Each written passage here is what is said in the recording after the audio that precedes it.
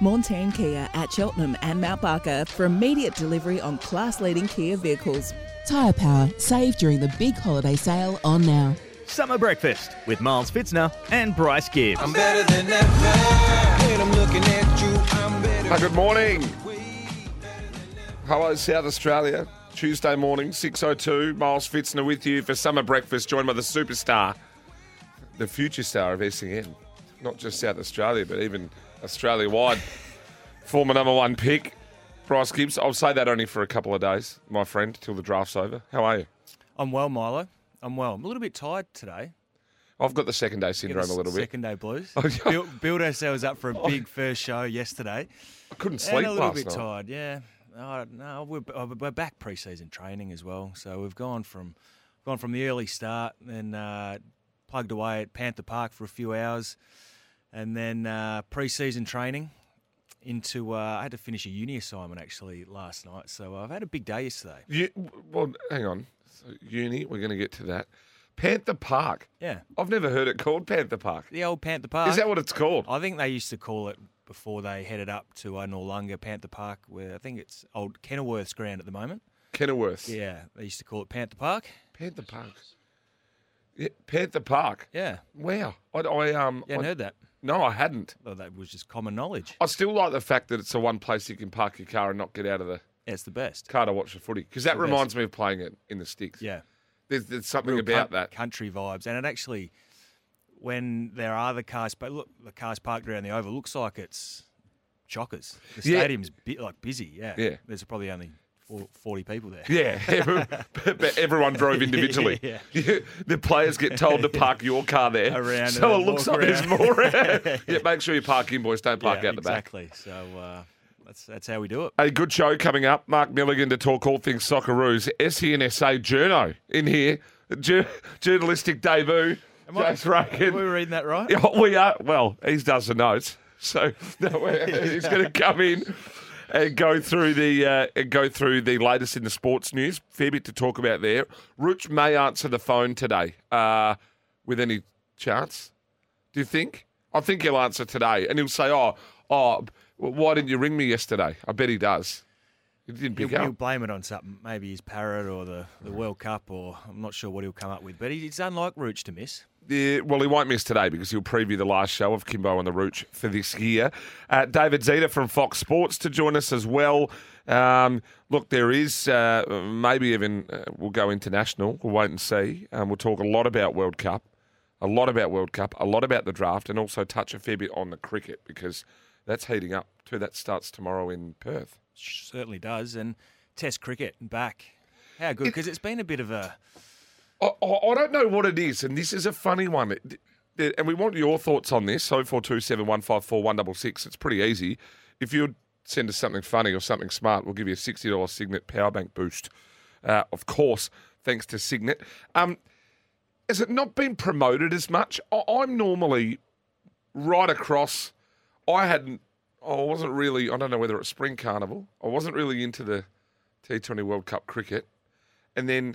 But this has sort of crept up, and normally you're all over who's in and out and who's batting where. And for some reason, are they on the nose, or is it just not being promoted as much? Well, I reckon you're spot on, and across the board. So even the lead up to the World Cup, it's like all of a sudden it heard it a little bit, and then all of a sudden it was like, oh, it's on tomorrow. It's like, hang on, where'd that come from? Where'd that sneak up on us from? And crowds are down. Crowds are down everywhere. Plenty. Even the ODIs we've seen obviously less crowds there, and then all of a sudden the tests are in. It's like, geez, I'm with you. I'm spot on. At 6:06, we'll go early here. Is it a fair bit to do the Langer blow up? Then the players, I don't think the public appreciated the players having this sort of maybe a bit more of an opinion in we don't want to be under as much scrutiny, let's say, for that Langer was putting them under a bit too much pressure. Then also maybe the little flow-on effect from the, Origin Energy, throwing stones from glass houses sort of thing. Do you think that's a culmination of everyone going, well, there might just be a bit precious, these boys? Look, I don't know. They've obviously been, in the news headlines a lot in the last 12 months. And you could probably throw Dave Warner, the captaincy ban, and all the stuff that's gone on with Get that. over it, mate.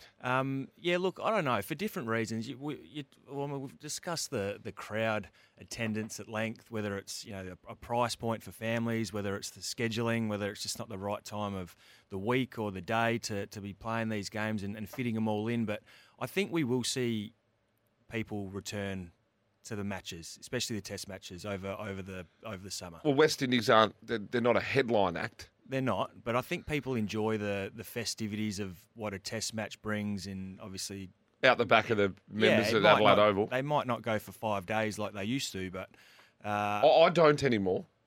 I was at 15, 16 years. I was a 5-dayer, yeah. and then I'm just gradually getting a bit less and less and less. Yeah, so I mean the first couple of days are obviously going to be busy, and I know that they'll turn up in numbers when it's here in Adelaide in a couple of weeks. So I do think we'll see a spike in crowd attendance now that the Tests are back on. But as you said, the West Indies aren't necessarily a powerhouse at the moment, and they could make for short Tests if our Aussies turn up and play really well. If they belt the life out of them in the first couple, it'll peter out pretty quick. But I'm prepared to put my neck out a little bit. I think that there's this sort of, they got a bit precious, the old go woke, go broke. I mean, the average Australian's battling at the moment a bit, aren't they? I mean, this post-COVID, everyone sort of wants everyone to maybe just get on with it.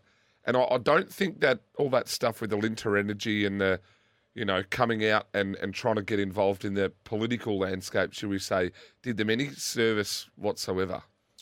No, you're spot on, and it's just a bit of a distraction that you don't need. And when you're obviously competing against a lot of the other codes, we've obviously got the World Cup going on at the moment. We had the Rugby World Cup not long ago. The AFL always seemed to stay relevant in the news as well with drafts and trades and whatever else is going on. So yeah, there's been a lot to compete against as well. You can't chime in and say, I'm still going to beat on this energy part, because the sort of virtue signalling, so to speak, because it's happened a fair bit in the World Cup as well, hasn't it? The thing is everyone's prepared to have an opinion, but as soon as they're still getting paid, if they want to boycott it, they're more than welcome.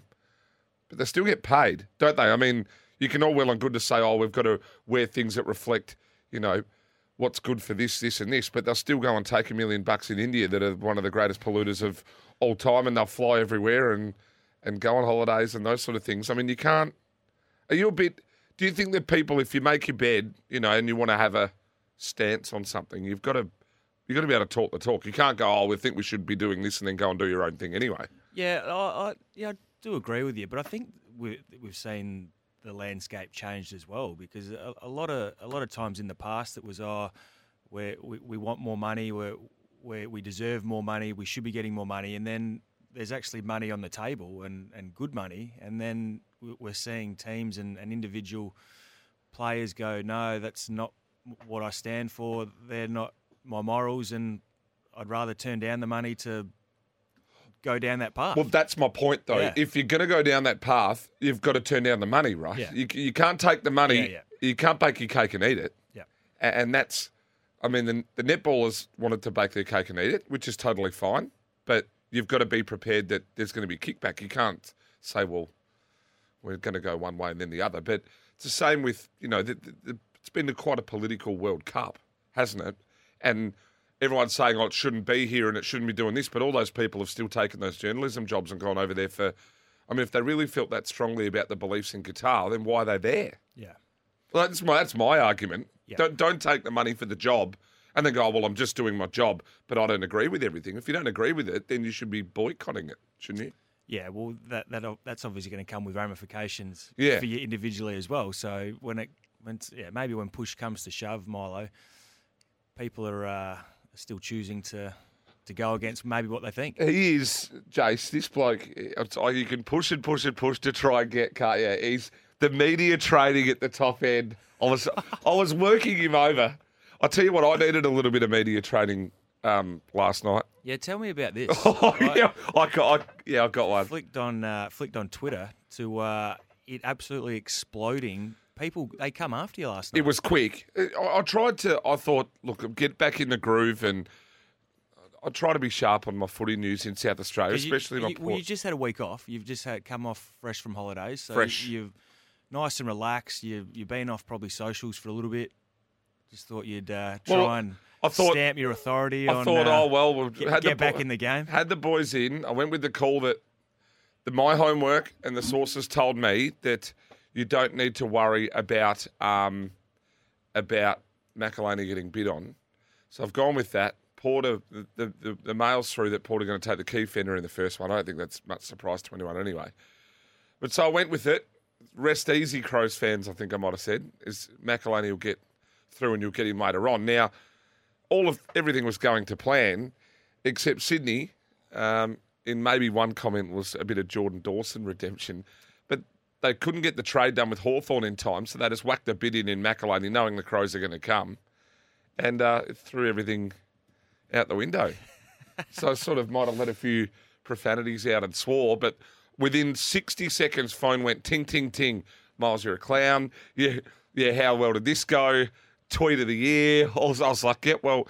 So I had to sort of fess up there and go, yeah, look, I got that wrong. But I also, in my defence, is the Swans aren't they're going, we're having a genuine red hot crack. They just wanted to buy the time to trade the picks with Hawthorn. They were playing funny buggers. Yeah, absolutely. But I tell you, when you throw yourself out there, you put yourself out there, isn't the Twitter sphere, doesn't it just, don't they just, they turn up when they want to? Yeah, I always find, and I think I got it way worse on the racing ones, because you can come out and you can have, your 3 best bets go under for the day, and you go and tip 28 winners, do it on an SEN track shift or something. You tip 28 and 1 best bet wins and your 2 others go under, and they go, you're 1 from 3, you suck. You're no good. You're no good. And you're sort of like, there's no way you can go back or anything with any sort of form of context, because, and most of the time they tend to be accounts that aren't people's names. They've got some sort of persona. They're hiding behind. You would have copped some doozies. But I suppose early doors you weren't really in the Twitter, were you? No, not really. It sort of come on later in my career. But you were just back page of the rag. Back page of the paper. Yeah. But no, it's certainly, I find Twitter probably more scathing than any social media out there. I think if you've got to sit back, if you sit back just waiting to pot someone, just to pot, then you've got to, I think you need to take an internal sort of a journey just to work out what's driving that. It's quite sad, isn't it? But do you know what the funny thing is too? The guys and the people out there that are potting, doing the potting, they're the first people at the family day with their young kids asking for an autograph, or when they meet you in the street, they want to come up and shake your hand, and they're not stabbing you in the back to your face. That's for sure. They're the ones you least expect, but you can also turn them, because if you confront them, they don't like the. They don't. You wrote that about me, and they look, mate, I'm sorry. Oh yeah, like they're quick to turn. Exactly. Speaking of turning, we're going to turn into a break. On the other side of this, we're going to come back and chew a bit more fat. We're brought to you today, or by Tyre Power, of course. Their buying power puts the power in your lane. And while we run through the weather, I know that was what Hazy was really good at, and he'd do the forecast today and then he'd say, good morning. He'd guess. It'd be just a stock standard 20 degrees, partly clouded today. It'd be every morning. I used to like how he always did it into the break. He'd say, forecast today, 21 degrees, good morning.